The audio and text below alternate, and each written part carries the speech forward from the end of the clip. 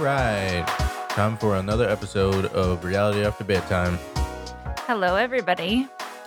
I'm Marquis. And I'm Torie. And we're back. This is We are back. second episode. Number 2. Rolling right into it. This is your first time joining us. We started this podcast because we love reality TV. And we're a married couple. I'm not going to forget this time. He's like, we're parents. Yeah. Like, just jump right into being parents. We're a married couple that have kids. So, yes, we're parents too. But yes, we're married. We have 4 kids. And we love reality TV. And normally during bedtime, we're watching it and talking about it. So we decided to make a podcast out of what we were already doing. So that's why we're here. So now you get to listen to us talk about it instead of just talking about it in our living room. Yeah. It's going to be great. Or in the car or wherever on a walk. Yeah. If you haven't listened to our first episode, we are covering the Big D on USA/Peacock. And then today we're actually going to be talking about Summer House, Martha's Vineyard. But before we get into that, we're going to get into a segment that I'm just going to go with it. And we can call it Bedtime Stories, as Torie suggested, because it sounds cooler than anything else I could think of. So it goes with the theme. Yeah. So this one's actually very recent. It happened this afternoon. A couple hours ago, really. Yeah. Torie's going to tell you more about it because she was more firsthand. Oh, no. And I kind of hopped in last at the end of it. So I'll jump in the parts where I came in, but you can give some context to it. I don't want them to think that the only stories I tell are poop stories. But this is the second one in a row. Yeah. Well, we have a 2-year-old, so that is a poop story. Probably lots of poop happening. Well, we live where it's really hot. So I'll just start with that. We went outside, and so the heat brought on his poop. And so he's squatting outside, and I'm like, okay, all right, like we need to go inside. We need to change his diaper. But then the baby starts screaming. The baby's hungry. I'm like, oh my gosh, what am I? So I was like, whatever, I'm going to feed the baby first, and then I'm going to change his diaper. Well, he comes and he climbs up onto the couch while I'm feeding the baby. And I'm like, oh my gosh, the poop is out of his diaper. It is on his leg and coming, like getting on the couch and like getting on everything. And I start screaming. I'm like, get down. Everyone was hysterical. I was in the kitchen making something. And I just hear Torie screaming at the top of her lungs for him to stop doing everything.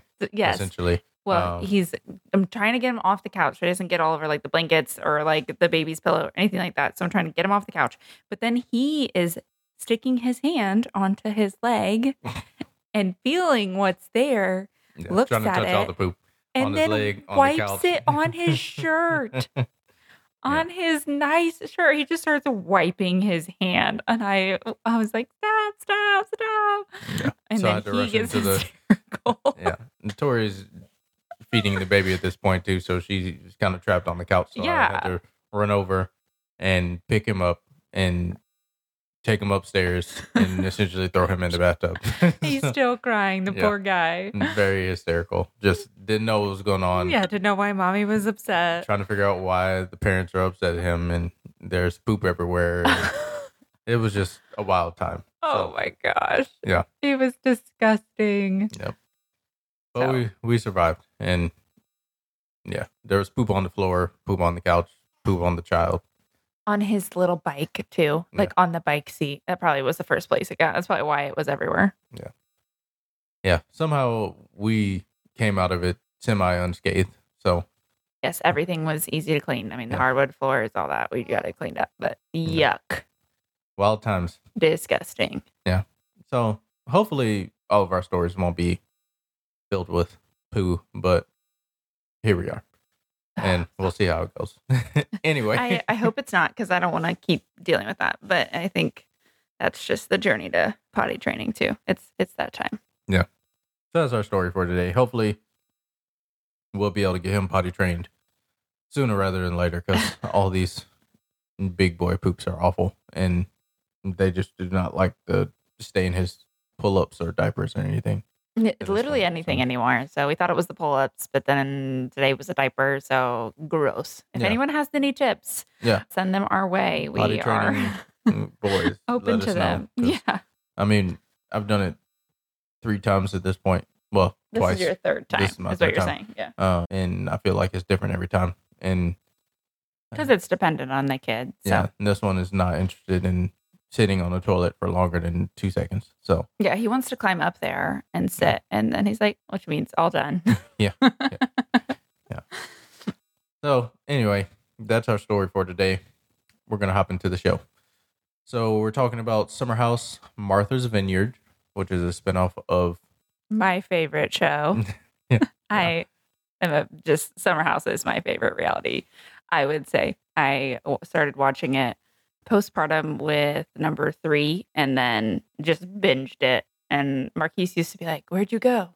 And I'm hiding upstairs watching Summer House. Between that and Shameless. So I think it was Shameless. Shameless was like during my pregnancy. Oh, okay. And then you were like, "That's too depressing. You need to watch something else." She was holed up in the bedroom with all the curtains and blinds closed watching Shameless. Yeah. Very depressed. No, postpartum it was Summer House and Schitt's Creek. Oh yeah, that's what it was. Yeah. So yeah, totally different side of the spectrum with both of those shows. So a lot happier time. Very true. You need that when you're postpartum. You need like some pick-me-ups. Yeah. But anyways, love Summer House, Winter House, all of that. Love to watch like the storylines go across. So then when this spinoff came out, I was like, let's give it a try. So here we are. So this essentially follows a group of 12 friends and they're Black professionals and entrepreneurs who go to Martha's Vineyard in Massachusetts for a summer vacation. Specifically, they're going to Oak Bluffs. And this is essentially the Black summer house. So that's what I'm calling it. Well, didn't they say in the beginning, they said the Hamptons, it's very white and posh. Mm-hmm. Yeah, which is... Yeah. Like they're talking about the difference between Martha's Vineyard and the Hamptons. Well, Martha's Vineyard itself, I'll get into the history here in a moment of it, but Oak Bluffs is more of like the area they're staying in, which is more like predominantly Black because of the history of it. So that's kind of the setting of the show and everything. So I wanted to give a little bit of a history about Martha's Vineyard. They kind of get into it a little bit on the show, but I figured I'd dig a little bit more into the history of it and especially why it's such a predominantly Black vacation spot and stuff as well. So Martha's Vineyard, aka the Vineyard, the show starts out with them saying it's 10 times more exclusive than the Hamptons. And you have to get there either by plane, boat, or helicopter. So, and I would only be judging by the size of the plane, I'd only be taking the boat. It doesn't look like a great time. Doesn't look like my thing. Yeah, but it's definitely off of the mainland completely. So it's located south of Cape Cod in Massachusetts and has a land area of about 96 square miles. So not that big. Mm-hmm. One thing I thought was interesting was it was the home to one of the earliest known deaf communities in the U.S. Yeah. Like can't hear? Yeah. Oh, okay. And they actually have their own sign language that they came up with. It's called Martha's Vineyard Sign Language. So that's interesting. Yeah. So it emerged among the islanders because there was a lot of hereditary deafness for some reason, and they never treated it as a disability. So they kind of came up with their own sign language. So it was something that not only deaf people used, but everybody on the island essentially learned and used as a way to communicate. And I think the last person that was born deaf in Martha's Vineyard died in like the 50s or something like that. But for a long time, for like multiple centuries, there was people being born deaf. So is that like the people, whoever settled the island, that was like something that was hereditary and then it carried over kind of thing? Yeah. That's so interesting. Mm-hmm. Learn something new, which I don't know any of this history that he's sharing. So this is my first time hearing it. I did all this on my own. So everybody's learning. The year-round population is around 16,500 people, and the summer population can sometimes grow to more than 200,000. Wow. So lots of tourism going on. Yeah. Especially during the summer months. There's 6 towns So, well, Edgartown. before Oh, you, my question is then, so the 16 and a half, they must be like, I wonder what they do, if mhm. they work in tourism. And so when the tourists come, like that's their heavy season or their busy season. Yeah, I But I'm didn't get like, too I much into wonder that. what they do. Like, There was there was some stuff about it. I didn't do like a super deep dive. I didn't no, want it to just write is like an like essay, one but of those things I'm curious about because mm, I read books about other places, like even the islands in North Carolina or like Nantucket, where, most of the books I read are fiction. But they talk about people that live there year round. And I always wonder what that life's yeah, it'd be interesting to find like out this remote island. I mean, what remote, everyone's but doing. Yeah, you said you have to fly or boat there. So kind of. yeah. So there's 6 towns: Edgartown, Oak Bluffs, Tisbury, or Vineyard Haven, West Tisbury, Chilmark, and Mackinac, formerly Gayhead. So I don't know if I pronounced that last one right, but the cost of living is 60% higher than the national average in Martha's Vineyard. So, That's no surprise. so I wouldn't think it'd be big cheap. bucks if you're wanting to stay in Martha's Vineyard. Yeah, Surprisingly, there are no vineyards on the island. Bartholomew Gosnold, that's a quite the name.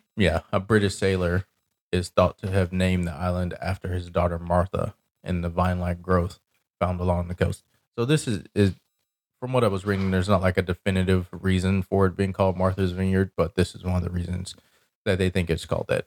So jumping into like more of what's pertaining to the show with Oak Bluffs, one of the towns, it became a welcoming oasis for black travelers for many reasons. First off was Massachusetts was the first state to abolish slavery.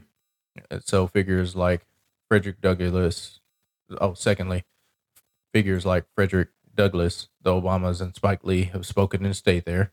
And until the 1960s, Oak Bluffs was the only town on the island that even welcomed black travelers and let them stay in like the hotels and stuff there. So then in 1912, Charles Shearer and Henrietta Merchant Shearer, tongue twister, opened the first black-owned inn, Shearer's Cottage, not college. Jesus, if I can get my words right today, I'm all over the freaking place. So that's where a lot of black people would come and stay. Is Shearer's Cottage. So in 2018, the National Museum of African American History in Washington, D.C., set up a permanent exhibit called The Power of Place, highlighting Oak Bluff's history of racial inclusion.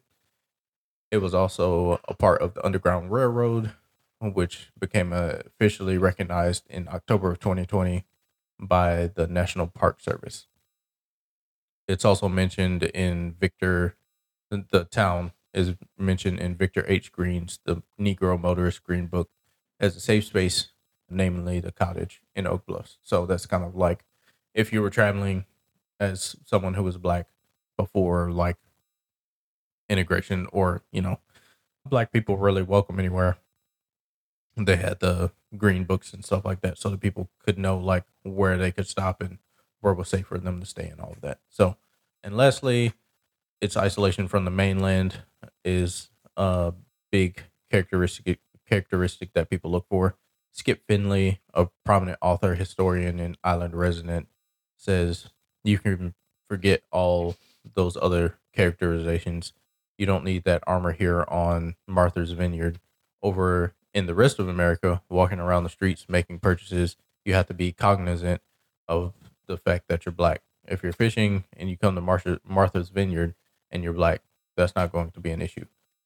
When you get on a boat or a plane to leave here, we call it going to America. So, a little bit of history about Martha's Vineyard and why Oak Bluffs is really popular with the black community, especially and stuff. So, I think it's interesting, like that they even created this show and just that there is kind of freedom for them to be like themselves, if that makes sense. Like the quote you just said, yeah, like there's freedom there to feel comfortable and to feel like you're really able to relax and vacation yeah, versus on Summer House, they've had multiple conversations, whether it was Danielle or Sierra, and just how they felt as people of color in the Hamptons and always kind of feeling like they stood out versus feeling comfortable and welcome. So I'm interested to learn more about just like Martha's Vineyard and like what it's like to vacation there and to feel that safety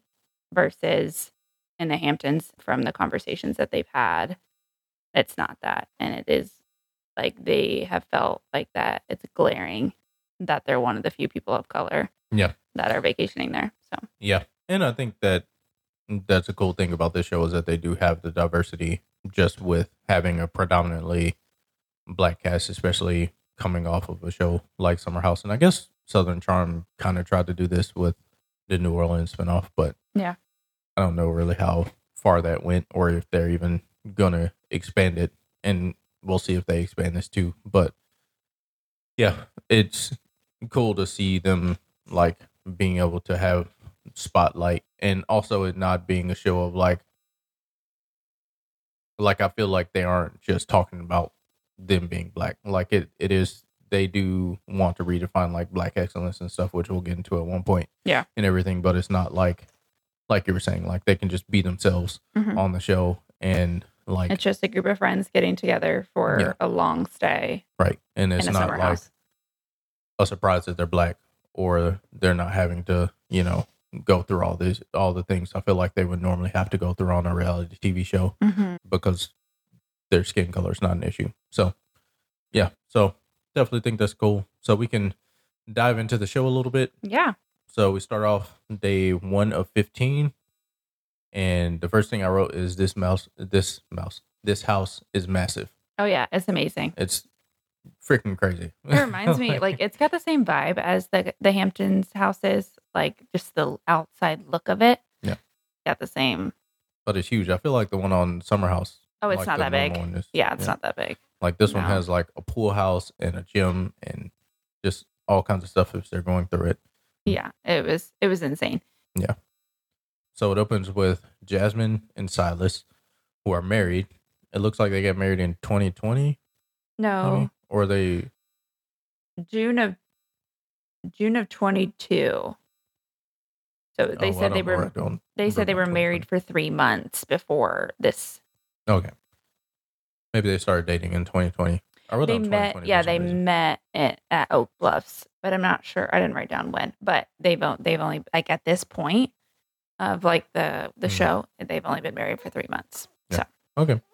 Yeah, which definitely seems to show as they talk about things later, even at dinner and stuff. So, if you hear our newborn in the back, he is just deciding he doesn't want to go to sleep. So, boycotting it tonight. So bear with us. So, it looks like Jasmine and Silas are hosting everyone. Like they look like they either invited friends or connected in some way to the other people that got invited. So, yeah, and I wonder that are they the host or are they putting themselves in the place of like we're the host? I don't know. Yeah, it wasn't really clear. It looks. I just feel like with them being the first ones there, and Jasmine was like taking care of the caterer and all of that. It seemed like, and a lot of the connections were to her or to Silas. Yeah, right. So we'll see. We need to draw like a map. Yeah. Like put it up on a whiteboard and how everyone's connected. I have a lot of that in my notebook, but I feel like I need a bigger map.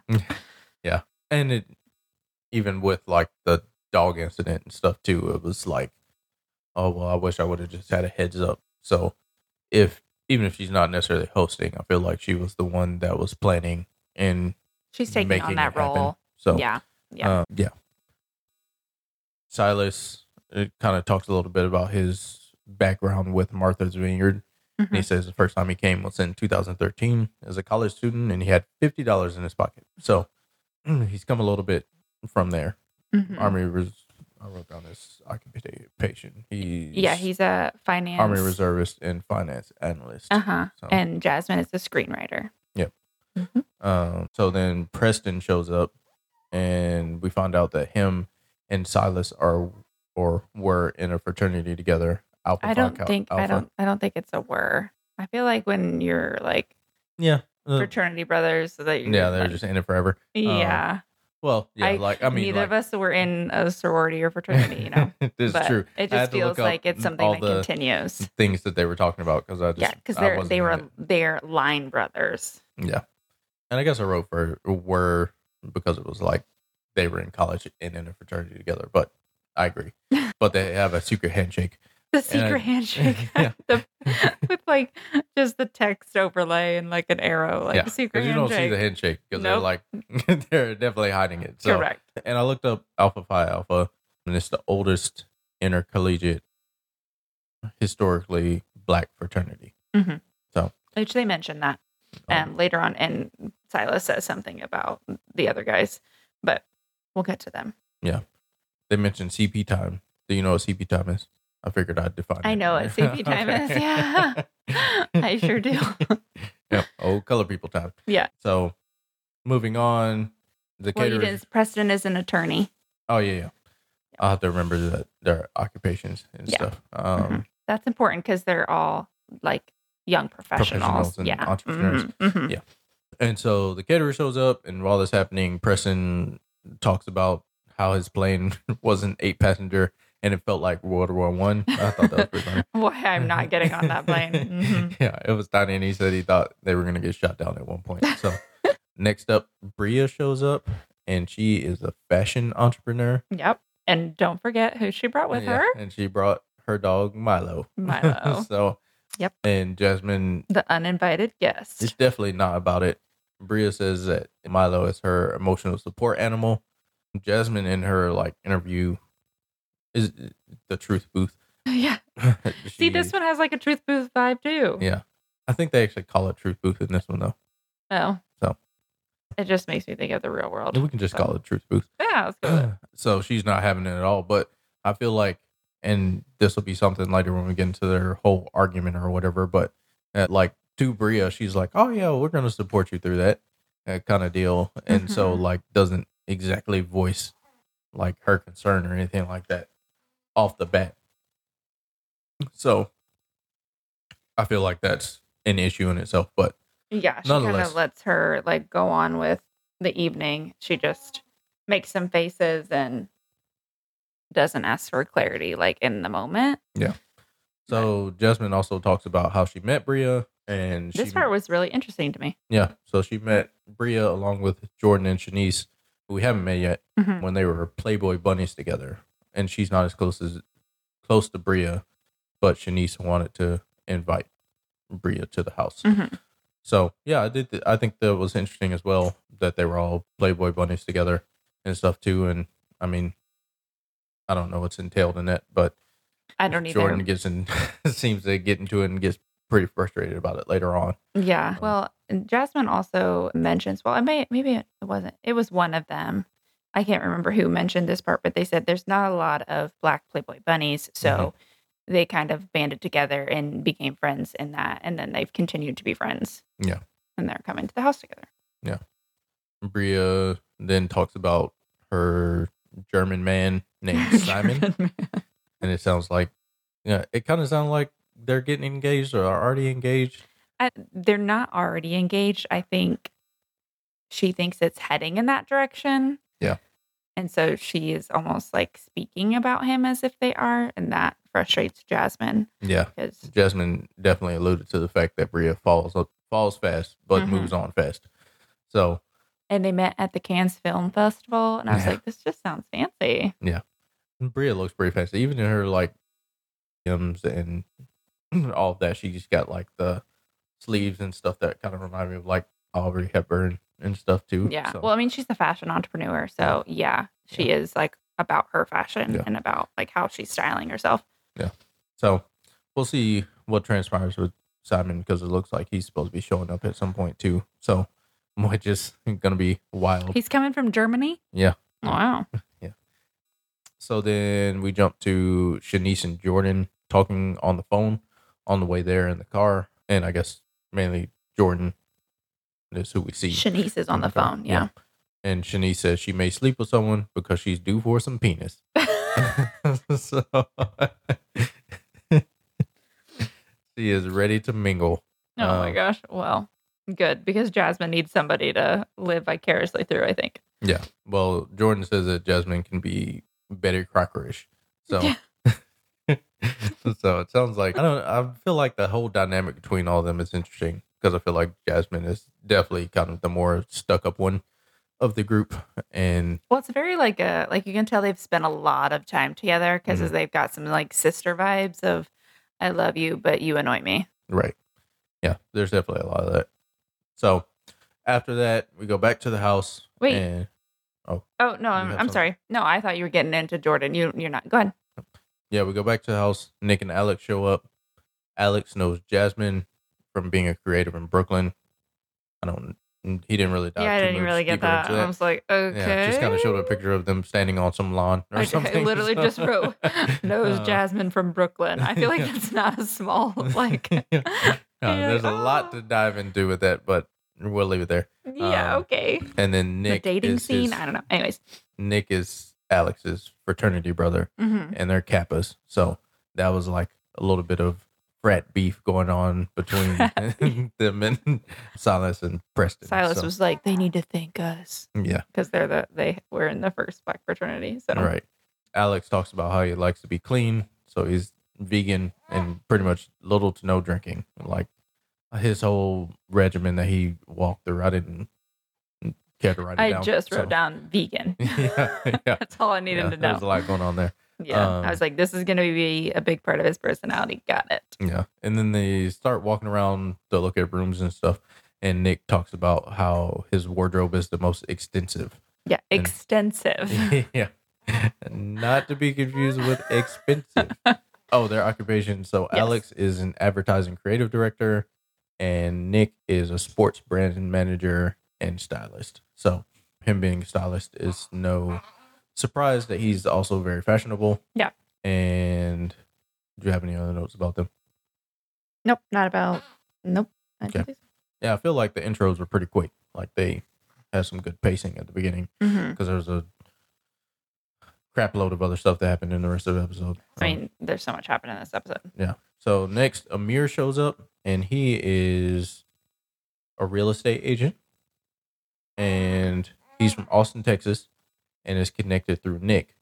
He lets us know that he's half black, half Lebanese and he was raised by his Lebanese family and feels like he wants to connect more with his black side. So then Jordan shows up after that. Silas calls her Jasmine's party friend, and there's a little spice in that statement. Jasmine refers to her as her sister cousin. Yeah. I wrote that down later on, I think, and I guess they said it multiple times. Yeah. Like Jasmine said it, and then Jordan said it. So yeah. It must be how they refer to each other. I need to look that up because I've never heard it, and I don't know where that came from. I feel like it's like probably more like in the black community where she's saying like, oh, this is my sister cousin. Like we're really close. Not that they're actually sisters. Well, like that they're actually related, but they just have that really tight bond. Yeah, that makes sense. It just, when I hear sister along with anything else, I always just immediately jump to sister wives in my mind. So no, I think this is just I think this is just saying, hey, we're really, really tight. Yeah, that makes sense. So then they're walking around getting a tour and the house has its own gym. So everybody seems to be pretty excited about that. You didn't get into Jordan at all. Well, like her job and stuff. Jordan. I did. I wrote down some stuff after like her and Amir meet next. Oh, gotcha. I was gonna say I have all this. I was like, there's a lot about Jordan that you just skipped over. She's a model and a DJ. So then after the whole gym thing, Jordan and Amir meet, and there's an obvious connection there.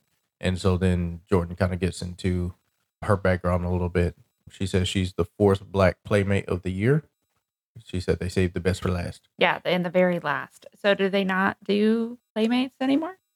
I don't know. I didn't do as much research as Amir did. You didn't. Because Amir was saying that. He creeped her. Yeah, he did his research, and I'm pretty sure he looked up her Playboy stuff. And now he just wants to hook up. That's the kind of the vibe I got from Amir. Oh my gosh. Did his homework. Yeah. What other research are you doing about Jordan over there, Amir? So call it what you want. Yeah. What else did you have about Jordan? No, that was it. That she was also part of the group that was the Playboy Bunny, and they all met that way. But she was also a playmate. So I thought that was. I mean, that's a big deal. Like, not every one of these gets to be a playmate. Right. So the fact that she was the fourth Black playmate and then also the very last, I thought that was. I mean, that's a high honor, I would say, as a model. Yeah, for sure. Next, Mariah shows up. Her and Jasmine met freshman year, and she was in an arm cast. And Jasmine walked up and gave her a high five. She hit her in the arm. Yeah, I probably would have been a little pissed too. Yeah. But it sounds like they got over it. Mariah is a nurse and screenwriter, and it looks like her and Jasmine do some work together. She only knows Jasmine, Silas, Preston, and Jordan, and doesn't seem to be someone whose bad side you want to be on, because she alluded to the fact that she was going to not have a good time if someone gave her some smoke or something. So, yeah. I was intimidated. Yeah. That's all I got to say. She looks like she handles business and doesn't play games. Nope. So, Nick, Amir, and Alex are playing pool next, and Amir, quote unquote, calls dibs on Jordan, which to me seemed like a bad move. Like, well, he's like, I'm here for Jordan. Like, if this is Bachelor in Paradise. Yeah. And if we're calling dibs on someone, then I got Jordan. And it's like, well, doesn't seem like Jordan wants dibs called on her at all. No, I would say no woman wants that. Yeah. So, like, what? Like, do I not get a say in this at all? That's what I was saying. Amir, he did his research and he just basically wants to hook up and then Alex is have his summer fling. Yeah, and his ITM is saying like Amir doesn't stand a chance. Exactly. And so Preston goes into the truth booth and says he's been noticing some stuff between Amir and Jordan. Nick says Amir is shooting his shot and confesses that he has feelings for Jordan, but he's trying not to show that he's pursuing her. So Jordan reveals that Nick slid into her DMs and she put him on restrict because he was a lot. Yeah, she's not interested. Yeah. She said she got tired of the hard eyes and the fire emojis. Yeah. Basically on her modeling photos and so. Yeah. So Amir, Alex, and Nick are all interested in Jordan at the moment. Yeah. Well, I didn't put that Alex was like, he didn't show as, I think the other two were just so obviously into her. Got it. So I don't know where Alex sits currently. Like, I think he maybe he's obviously likes her. Like, if he's sitting back and he's like, I'm going to let them like shoot their shots, fail, and then I'll swoop in. Yeah. Which would probably a smarter move. Yeah, pretty smart. Yeah. Honestly. They've got 15 days here. Like, let's not. Yeah. Yeah. So we'll see. I think Amir and Nick are definitely going to try too hard. So we go to dinner and... What was that? Because it looked fantastic. Well, yeah. I mean, she got a personal chef to come there. Yeah. I was like, can I have some? Her name was Lacey. That was the caterer. So, and everybody was talking about how, of course, Jasmine got a caterer kind of deal and stuff too. So we're at dinner. It did look really good. And Amir's talking about his background a little bit and shows that he can speak Arabic, which I also thought was pretty cool. He said that everyone at the table seemed to think it was cool as well. And he just says that no one's ever been turned on by that. So, but that's interesting. I wonder if he really has like, the hard facts on that. Because I feel like it's like an intellectual thing. Yeah. Like that he is able to speak another language normally is something that women are like, oh, like that's pretty cool. They're not like, oh my gosh, I want to jump your bones right now because you can do that. But it's something Arabic to me. Yeah, I don't know about that. But it's something that like makes him in like more of a dynamic person being able to speak multiple languages. So he shouldn't, sell himself so short on that. Yeah. And I wonder how much like he's actually showing people that he can speak Arabic as well. Like how much other people are actually trying to get to know him like they are on the show. So I think that's probably also something that might be different, but I don't know. But he goes into how he didn't know his dad and felt the African-American side was missing. He didn't learn about his hair or skin until he was almost 24. So I actually resonated a lot with this because I wasn't taught these things either growing up. And I still feel like you are learning how you want to do your hair. Yeah. Yeah. So I'm mixed. My mom is black, and then my dad was German with blonde hair, green eyes, and he was white. And so my stepdad growing up, he just buzzed my hair basically until like I was like 14. So there was never any chance to even know what my hair can do because it was always like pretty much like Amir was saying, it was always a one on the clippers.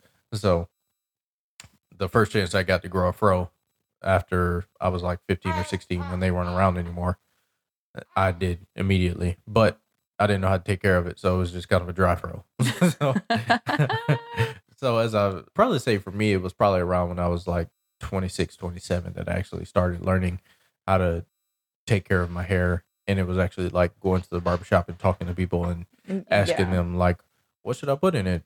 How should I take care of it?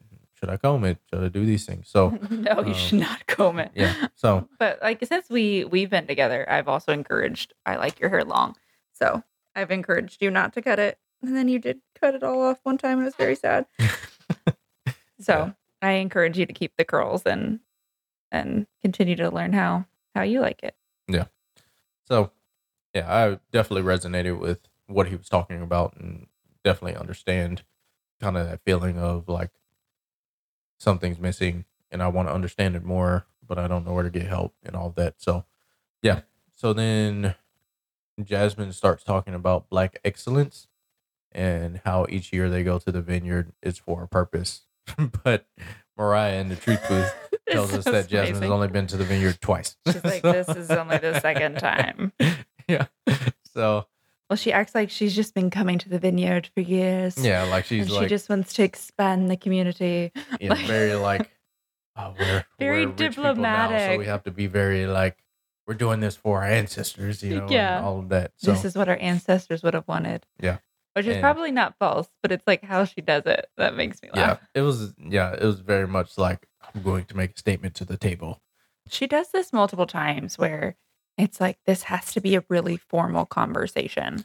Yeah. Instead of just flowing and having a natural conversation. Yeah. And I think that everyone else kind of feels like, why are we doing this? Yeah. And especially later on. Do we need to have topics? I was like cringing hardcore with some of the things that she did throughout the episode. Yeah. But Preston actually speaks up and talks about redefining Black excellence, which I think I agreed with him on and stuff too. And not just like thinking of Black excellence in the way of like, I'm trying to impress white people. Yeah, like this is what white people would consider successful. Instead, this is what is successful, because I feel like that is like relative, like what you decide is successful, instead of saying this is the only thing that can be successful because this is what white people say is successful. Mm-hmm. Yeah, like definitely redefining success and making it your own and not just trying to chase someone else's success, which I think is a general rule for everyone, but definitely for Black people too. He says he hates the term in general, and that like to him, his mom is Black excellence and what she did to raise him. So yeah, and I agree with that, and I think it definitely has become like a cliche thing, and you know, it's almost become like a not as bad as woke, but I feel like woke is one of those things that started out in the Black community and meant one thing, and now like it's being weaponized against Black people. Yeah, that's what I was gonna say too. So yeah, it's like used against. Yeah, so it's like, how can we diminish the value of this term? And I feel like Black excellence has become that too. Like, oh, let's put this in a box. Like, oh, we're celebrating Black excellence, and then that way people can put you in this little this box, and say, oh, you did it, and pat you on the head. But this really, is the only thing that can be seen as that. And it's like, no, like in my opinion, anyone from the outside doesn't get to dictate what Black excellence is. Yeah. And so I think that's what even Preston was getting at is there's, like you said, there's been like parameters that like, this is what it means. And you have to fit within this, and you have to succeed in this way in order to be considered Black excellence.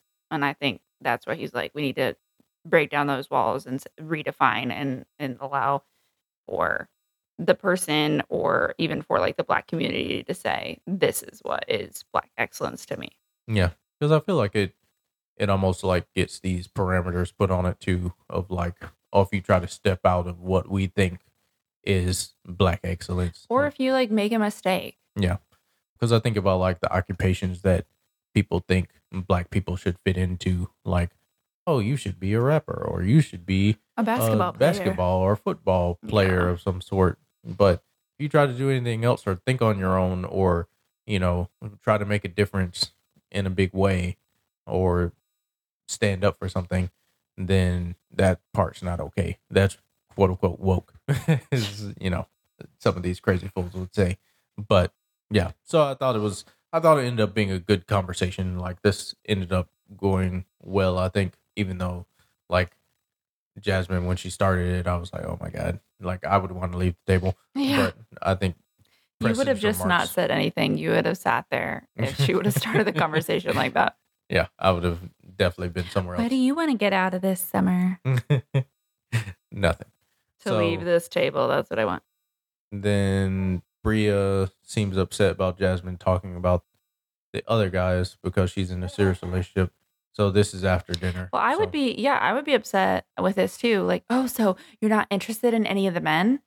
No, I told you that I'm in a relationship already. Yeah. So why would I also be interested in the men that are here? Yeah. And that's why I was saying earlier, I think Jasmine wants to live vicariously through someone. Yeah. And so she's like trying to hook people up. Like, you know, she's the married one now. So how do I hook up Bria with someone? She's trying to take on like this mother role or something like that. And they are not asking for that. No, at all. I don't think anyone wants her help like that. Yeah. And I think with her and Silas only being married for like 3 months too, like the rest of the group is probably like, you know, they're excited for them, but it doesn't change their view of them, especially because it seems like a lot of them knew them before they were married, and they knew Jasmine for a lot longer, which they get into later too. But yeah, I thought like Jasmine telling or asking Bria if she was interested in any other guys when they just had a conversation about, what's the guy's name? Simon. Jeez, I need to have like a sticky on the side with. That's what I told you. We need to draw the map on the wall. Yeah. She just talked to her about how serious she was about Simon. Like, I feel like it was kind of rude to even do that. And just like be excited for her that she's with Simon. So then we go to the hot tub, and they're playing Drink, Dare, or Truth. That's what they called it, but I was like, shouldn't it be Truth or Dare or Drink or something? I didn't understand the name of it. I think they were making it up as they went. Yeah. So then I wrote down the different things. So we have Nick dares Amir to kiss a woman that he finds attractive. So Amir kisses Jordan's hand, which was sweet. It wasn't pushy. It was just. Then someone gives the same dare to Alex. Yeah, I didn't hear who that was. He kisses Jordan's cheek.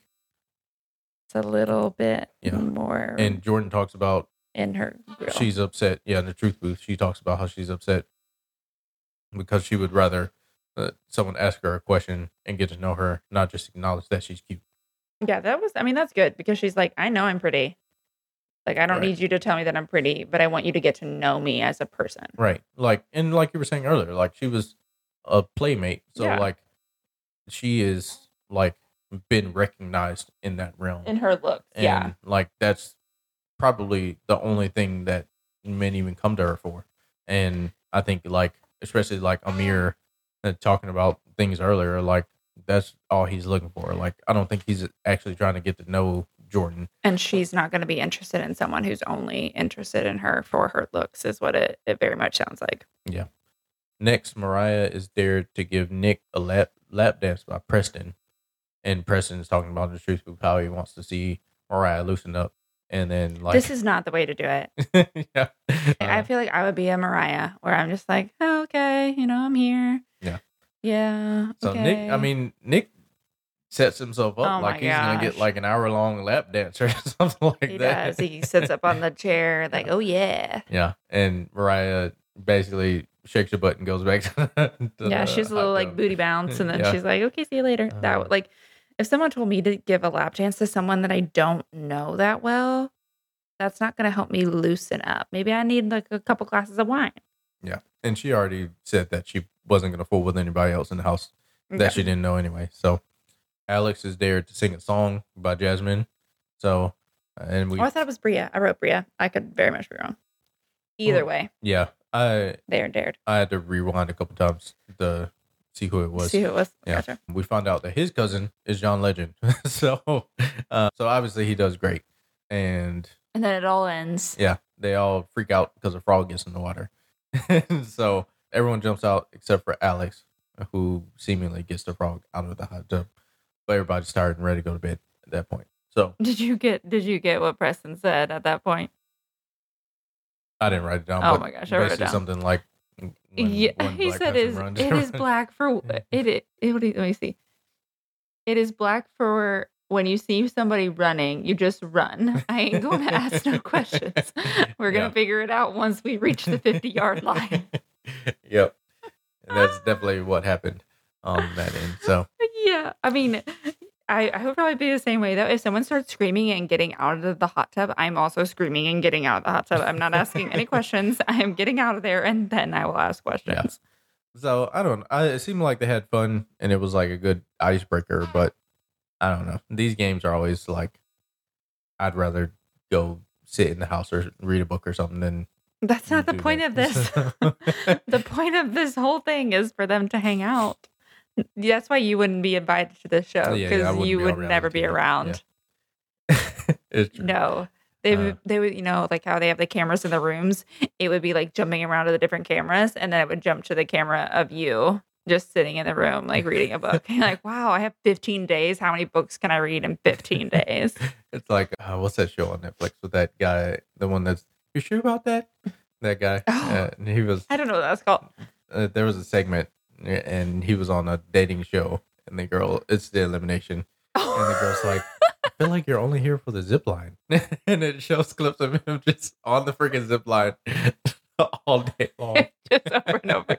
Even during the pool party and during the during the cocktail party. Yep. And I think you'd be really good at the circle. You're probably right. Yeah, just sitting in the room by myself and like faking people out on the video chats. Yeah, I think you could do that, and you could get a lot of books done then too. Yeah, a lot of alone time. You'd thrive.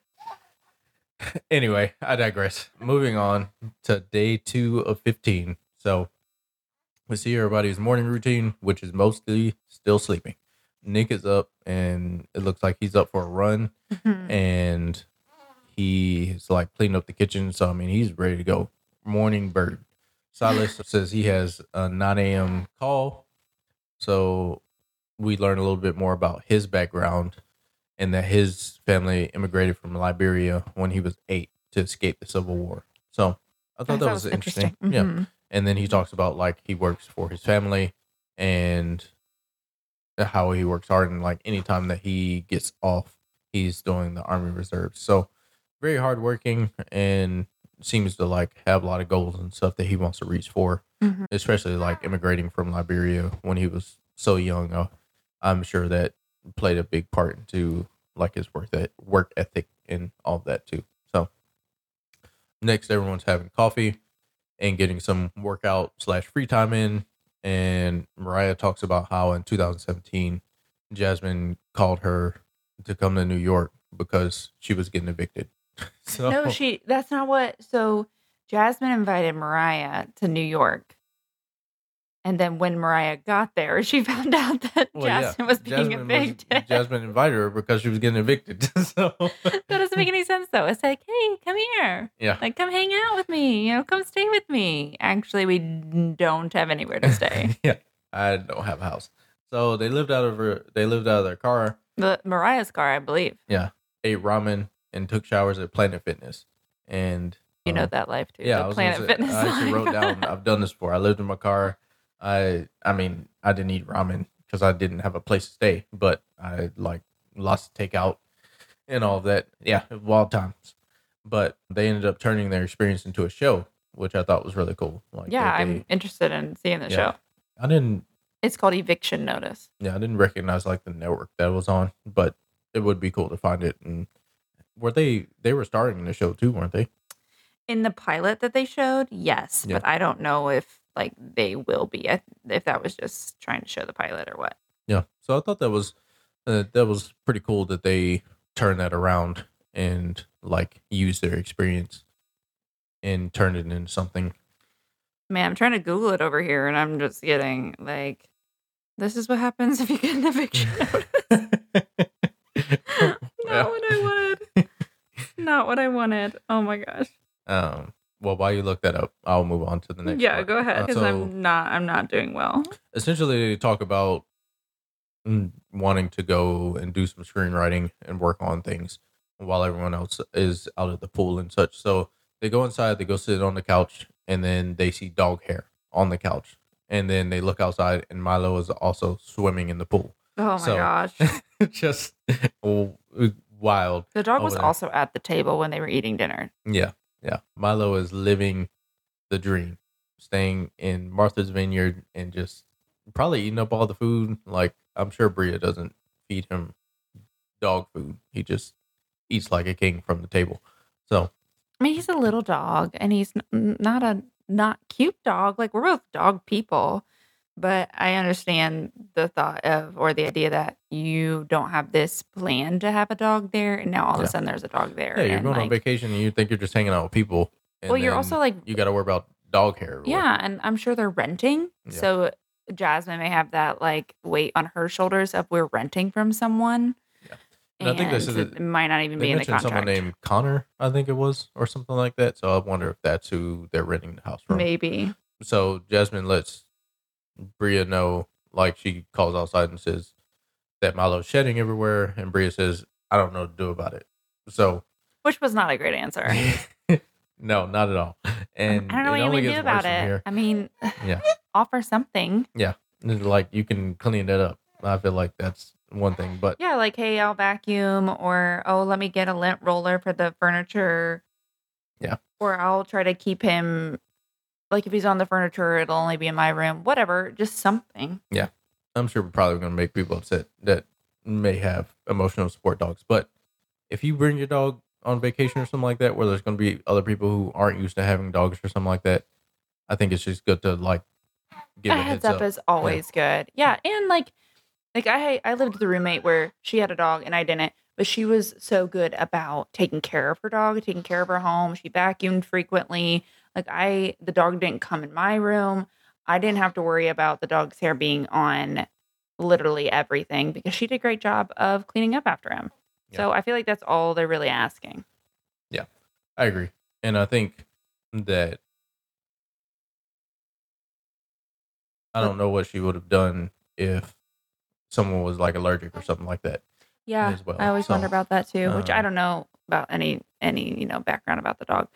Yeah, it seems like she walks around, but I'm skipping around. So then she says, I don't know what to do about it. Mariah asks Jasmine if Bria mentioned anything about bringing the dog, and after Jasmine says no, Mariah goes out and calls Bria in with her and Jasmine to basically confront the situation, which I thought was a good move, just because let's have a conversation about this. Jasmine kept saying all this stuff like in the truth booth, and Mariah was like, okay, let's nip this in the bud. Yeah. And actually talk to this girl. So Jasmine accuses Bria of not picking up dog poop, and well, they actually show a clip that she did pick it up. It's like in the morning. Bria, dog poop. Yeah, there's arrows to all the things. And then Bria tells Jasmine that she's being insensitive and that there aren't going to be any boundaries. And I understand that it is her emotional support animal and that is the reason that it's there. But to say that there won't be any boundaries, like, you are not the only person in the house. That's not fair. Right. No, I agree. I think that that was something, but I think that she got overwhelmed and then left the room. So yeah, there was definitely a lot of miscommunication here. And I think that Bria should have given a heads up at the end of the day. It would have probably solved a lot of problems. And I would be the person, I would be more like Jasmine, where coming into a situation, I'm expecting one thing and something else happens that throws me off. I get a little overwhelmed and why did I not know about this? Why did someone not tell? I feel like she has the weight on her shoulder, like I said, of the home and keeping it nice and kind of taking care of it, or whatever. Are they even supposed to have animals in the home? I'm sure she's carrying all of that.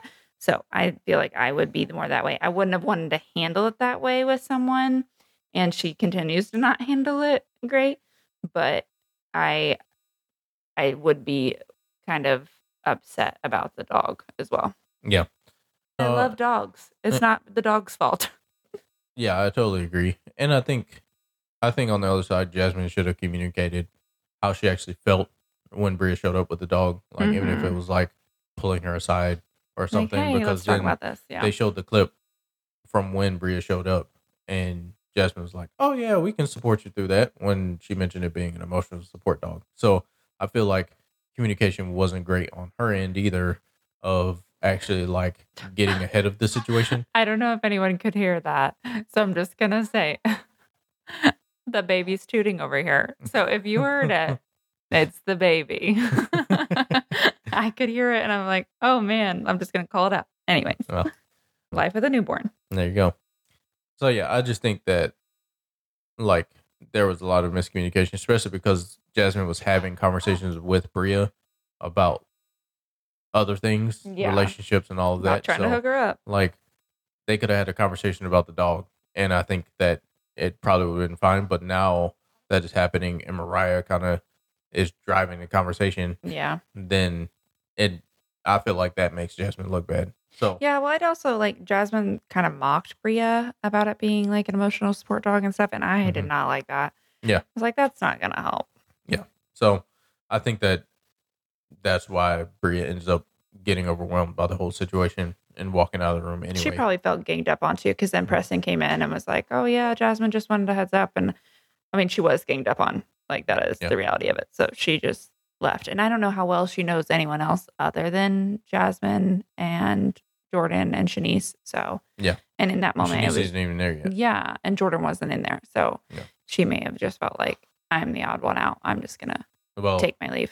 After that, she gets up and walks around and starts asking other people if they have any problems with the dog. At that point, and everybody else seems fine with it. So I think that it was like, it just could have been handled better overall. Yeah. And no one else would say that they didn't like the dog either. Or that they were uncomfortable with the dog. She came storming in her jammies and carrying the dog. How do you feel about what do you think about my dog? Yeah. So I think that's also part of it. But all the same, like, situation could have been handled better, and it wasn't. So yeah, we jump to Mariah telling us that she's a single mom. Her son's name is Miliano, and Jasmine is his godmother. While she's at the Vineyard, Miliano is staying with his father and Mariah's mom. And he looks just like her. Yep. He's a cute kid. Next, Bria is seen FaceTiming Simon, the German boyfriend, convinced about the interaction with Jasmine. And he said, I wrote down here that he says he's coming soon. So we're going to see Simon at some point show up at the house.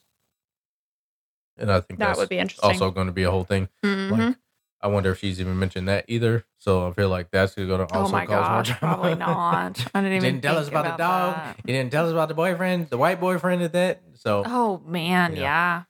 So maybe, do you think that's why Jordan wants to hook Bria up with one of the guys in there? Because maybe she. You mean Jasmine? Oh, jeez. J names. Jasmine. Yeah, because Jasmine doesn't want Bria to be with a white man. It's possible. I just a thought, and that we don't have to like go into it. We can see kind of how it plays out, but yeah, definitely a thought. Yeah, we'll see what they end up doing with that. But next, we see Alex and Amir are throwing the football outside, and Jordan joins them. They ask about her dating life, and she mentions that she's been celibate for last year because people seem to just want to be with her because of her being a Playboy bunny. Yeah, so it's that same. Yeah, that same. Amir is shocked. Devastated. He's like, oh no. Yeah. And Alex my dreams. Is total opposite. He's like, I think that's so beautiful. I've done that before in my life. And just very like vibing over the whole thing. I told you, he's like, I'm going to let these men fail and then swoop in. Yeah. Yeah. Amir, he was like, this is a no-go for me. Yeah, so, Amir has one thing in mind and just I feel like he recovers from this, though, quickly and like continues to still pursue her, probably hoping that he can still get some. So, I don't know. He's probably going to fall hard. I want to hope better for Amir that he's not just trying to get some, but you're a man, so you probably can read it better than me. Yeah, I think it's like two separate things. Like, I think that he's trying to get some, and I don't necessarily see him as like a sleazeball or anything, but I do think that he is trying to get some, just like Shanice was talking about, she was due for some penis. I think Amir feels like he needs to get some vagina. So, so that seems to be the thing. They want some summer loving. Summer loving. Yeah. That should have been our song. Yeah. Too late. Maybe for the next episode. Okay. Yeah. Okay. So then we jump to Bria sitting on the couch with, I put compression boots. I don't know what the heck those are, but they look like they help with like circulation or something like that. It was like some type of physical therapy or something. Yeah. Did they say Alex brought those or Nick? Oh, I didn't write it down. One of them. I feel like it was Nick that was putting them on her. Yeah. But I could be wrong. And so Jasmine walks in and starts telling Preston that she's still reeling on the conversation from earlier, not even seeing Bria on the couch. Didn't even look around. You're just coming in, talking about somebody, and which, not great to start with, but you're coming in and you're talking about her, and she's literally right there on the couch. Yeah. In plain view. And what makes it worse is that Bria lets her know that she's right there. Oh my gosh. And Jasmine's whole attitude switches. Oh my gosh, I didn't know you were there. Oh, what do you got on your legs over there? Oh, such and such brought that. I'm next. Like, yeah, like she tried to recover and there was no recovering. There was none. Yeah. So then Jasmine sits down and quote unquote apologizes. But in the truth booth, she tells us that she's still triggered and that because of her experiences of living in the car and all that stuff, that she feels like she needs to get into fight mode about different things. So it makes it seem like they actually are like communicating about it a little bit more because it's more one-on-one, but I don't think anything's actually settled after that. I agreed with Bria that I didn't feel like it was a genuine apology. I felt like it was forced because she got caught talking about it.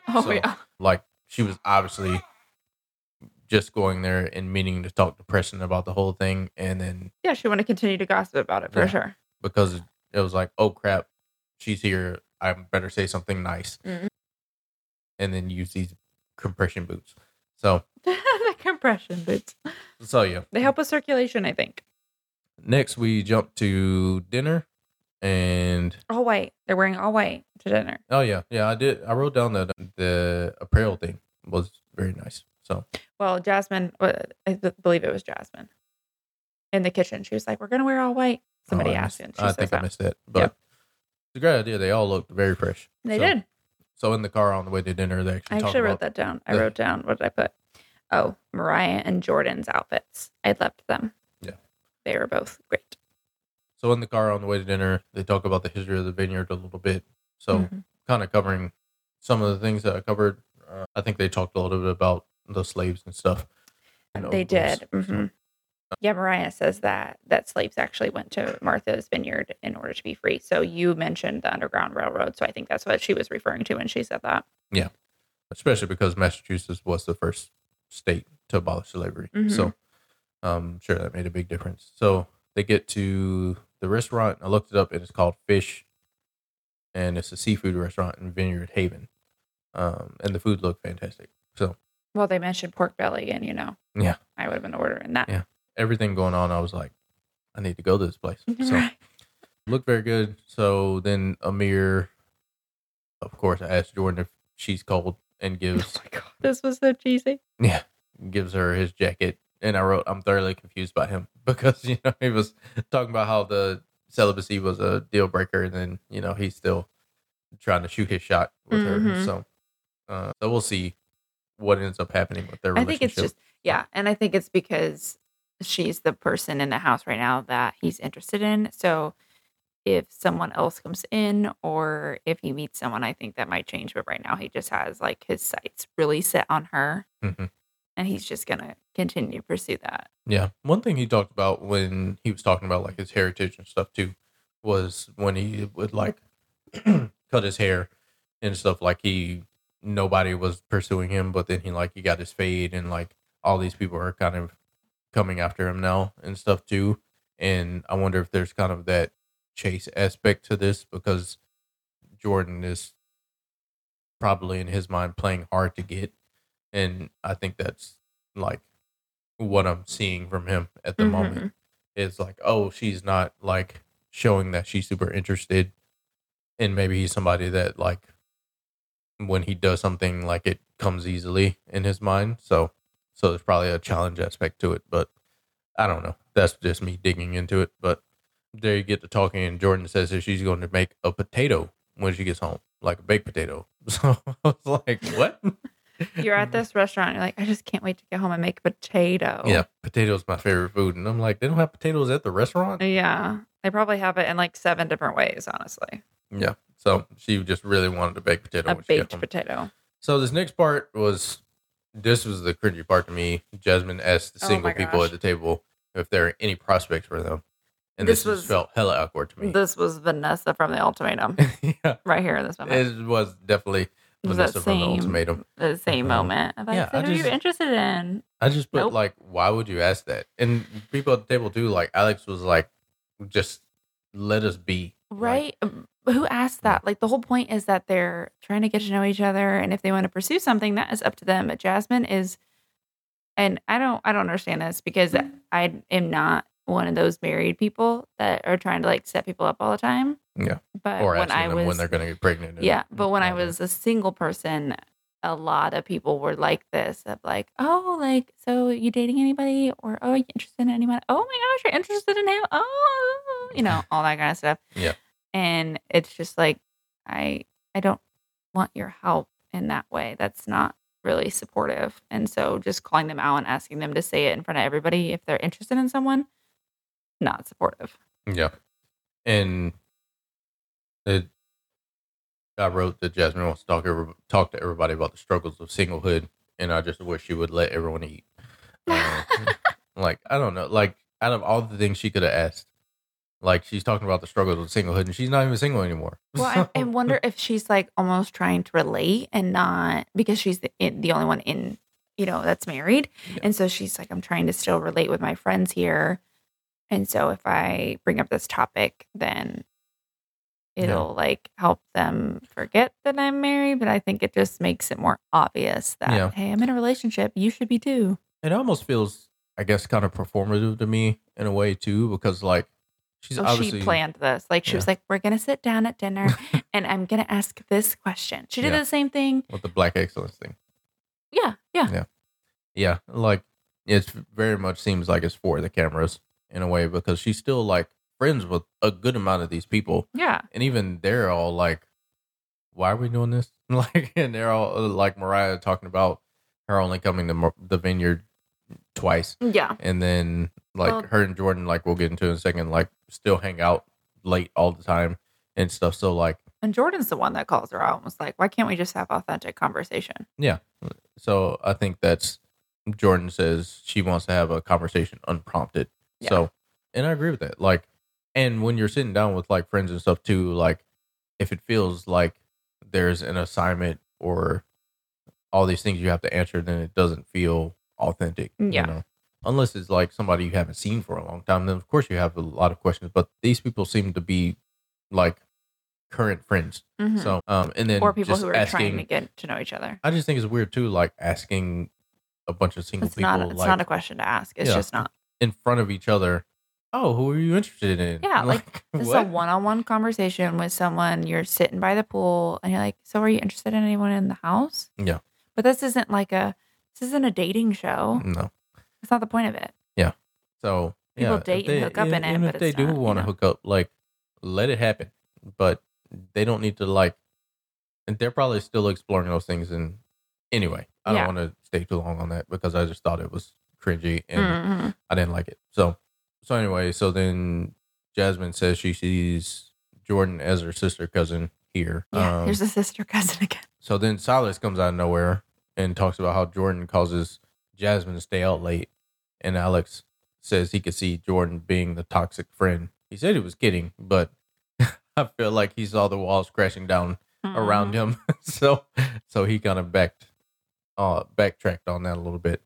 And then Silas seems to be the only one bothered by the fact that Jasmine stays out late. So I wrote down for this that I think Silas was being over the top with it, especially bringing it up at the table, is something that he should talk to his wife about, especially before he brings it up in front of all these people, some of which like he doesn't really know, and he's bringing them into this drama. But I agree with Jordan that women don't need this knight in shining armor, and like Jasmine should be able to go out with her friends. I think that, and he brings up the free drinks thing. That was weird. Yeah, that was real stupid. Like, why are you mad that she got free drinks?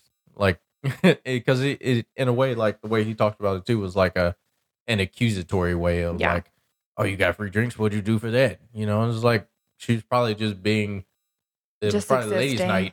Sure. Like she showed up and they gave her a drink. Like, and if the men had an ulterior motive to give her a free drink, that's not her fault. Yeah, like she didn't do anything with the dudes, but anyway. Well, I just like I've had drinks bought for me, and it's like there's an expectation. I'm like, if you bought me this drink, like this is all I'm expecting. Yeah, you chose to buy me the drink. Right. Thank you. I appreciate it. I'm gonna go dance with my friends. Right. And I put that I think he just needs to learn to communicate, and they need to set boundaries around what time of friends looks like. But at the end of the day, they've only been married for 3 months. Yeah, it needs to be a conversation between them. A private conversation, 100%. Like, it hasn't even been a conversation or a good conversation and stuff. And so I think he put Jasmine in a bad place because even she's like, well, this is my husband. So, like, I have to stand beside him on this. But I feel like I also wonder if Jordan is also a good friend and they've been friends for a long time. So then she's like in between a rock and a hard place. Yeah. So then we end with Jordan telling Silas he doesn't want smoke from her. This also somehow turns into like a safety conversation. I was confused at the end. I was like, why? How did we get here? Yeah. So I just felt like the whole thing was interesting because at the end of the day, like Jasmine and Silas are married. So I do think like Jordan also needs to set boundaries in that aspect of like just respecting their marriage in a way. Yeah. Well, respecting like if Jasmine says, hey, this is the boundary that we've set for our marriage, and then Jordan respects it. But I don't think she should just be guessing of what that boundary is. Like, exactly.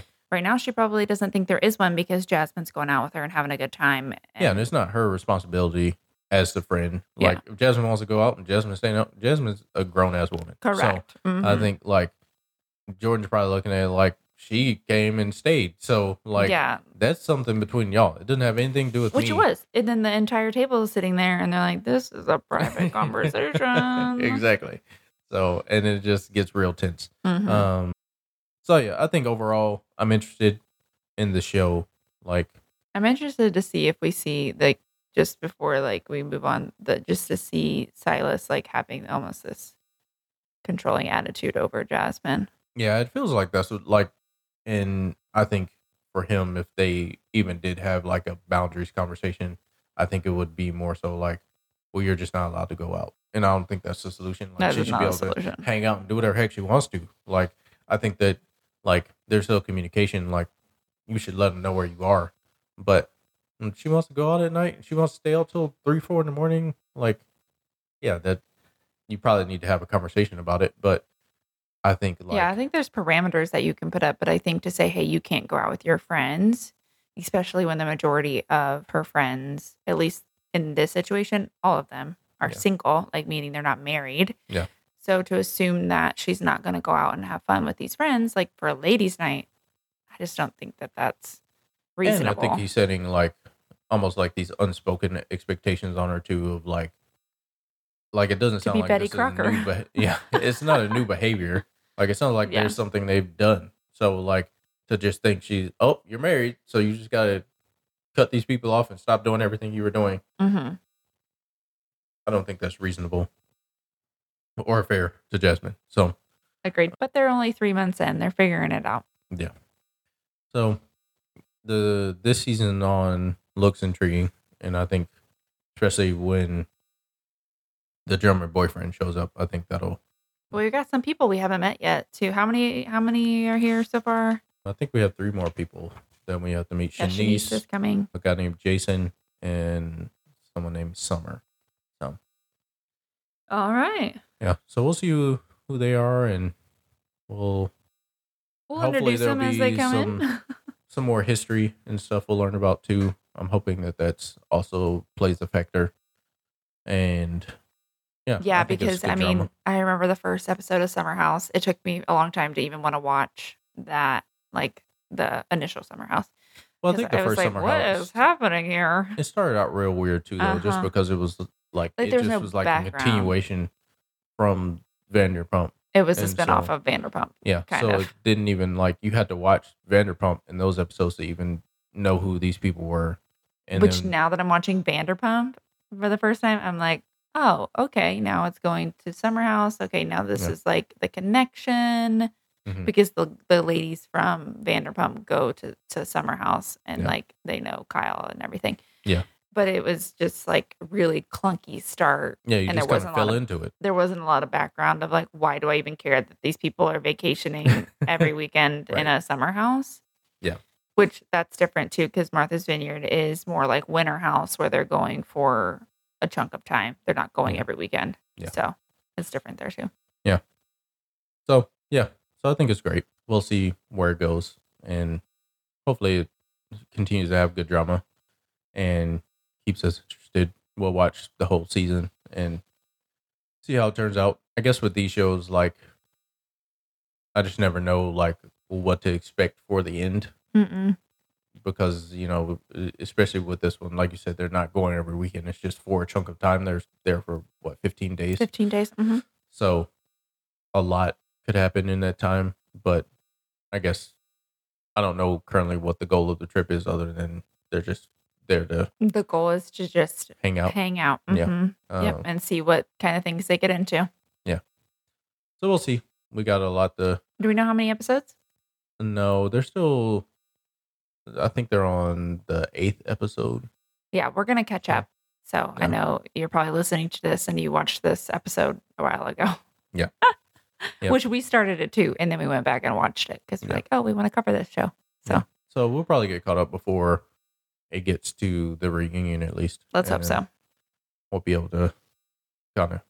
If not, these episodes will still be there. So I'm guessing it won't be very long though because they covered 2 days in this episode. So if they keep that pace, then... Good point. Yeah. Good point. Then it's probably almost over, obviously. So. Yep. Anyway, that's all I got. That's all you got? Yeah. Well then, I think for now it's bedtime. Yep. Bedtime for the adults. And this newborn finally, baby praise looks the Lord. like he finally fell asleep. He fell asleep. So, like, thank God. Like, no, not thank God, because it was like 2 minutes ago. Like, of course. Yeah. But anyway, thanks for listening to this episode of Summer House, Martha's Vineyard with us. And make sure you subscribe, rate us, and leave a review on Apple Podcasts, Spotify, wherever you listen to your podcast. And you can find out more about our podcast on realityafterbedtime.com. And we'll see you soon. Bye, everybody.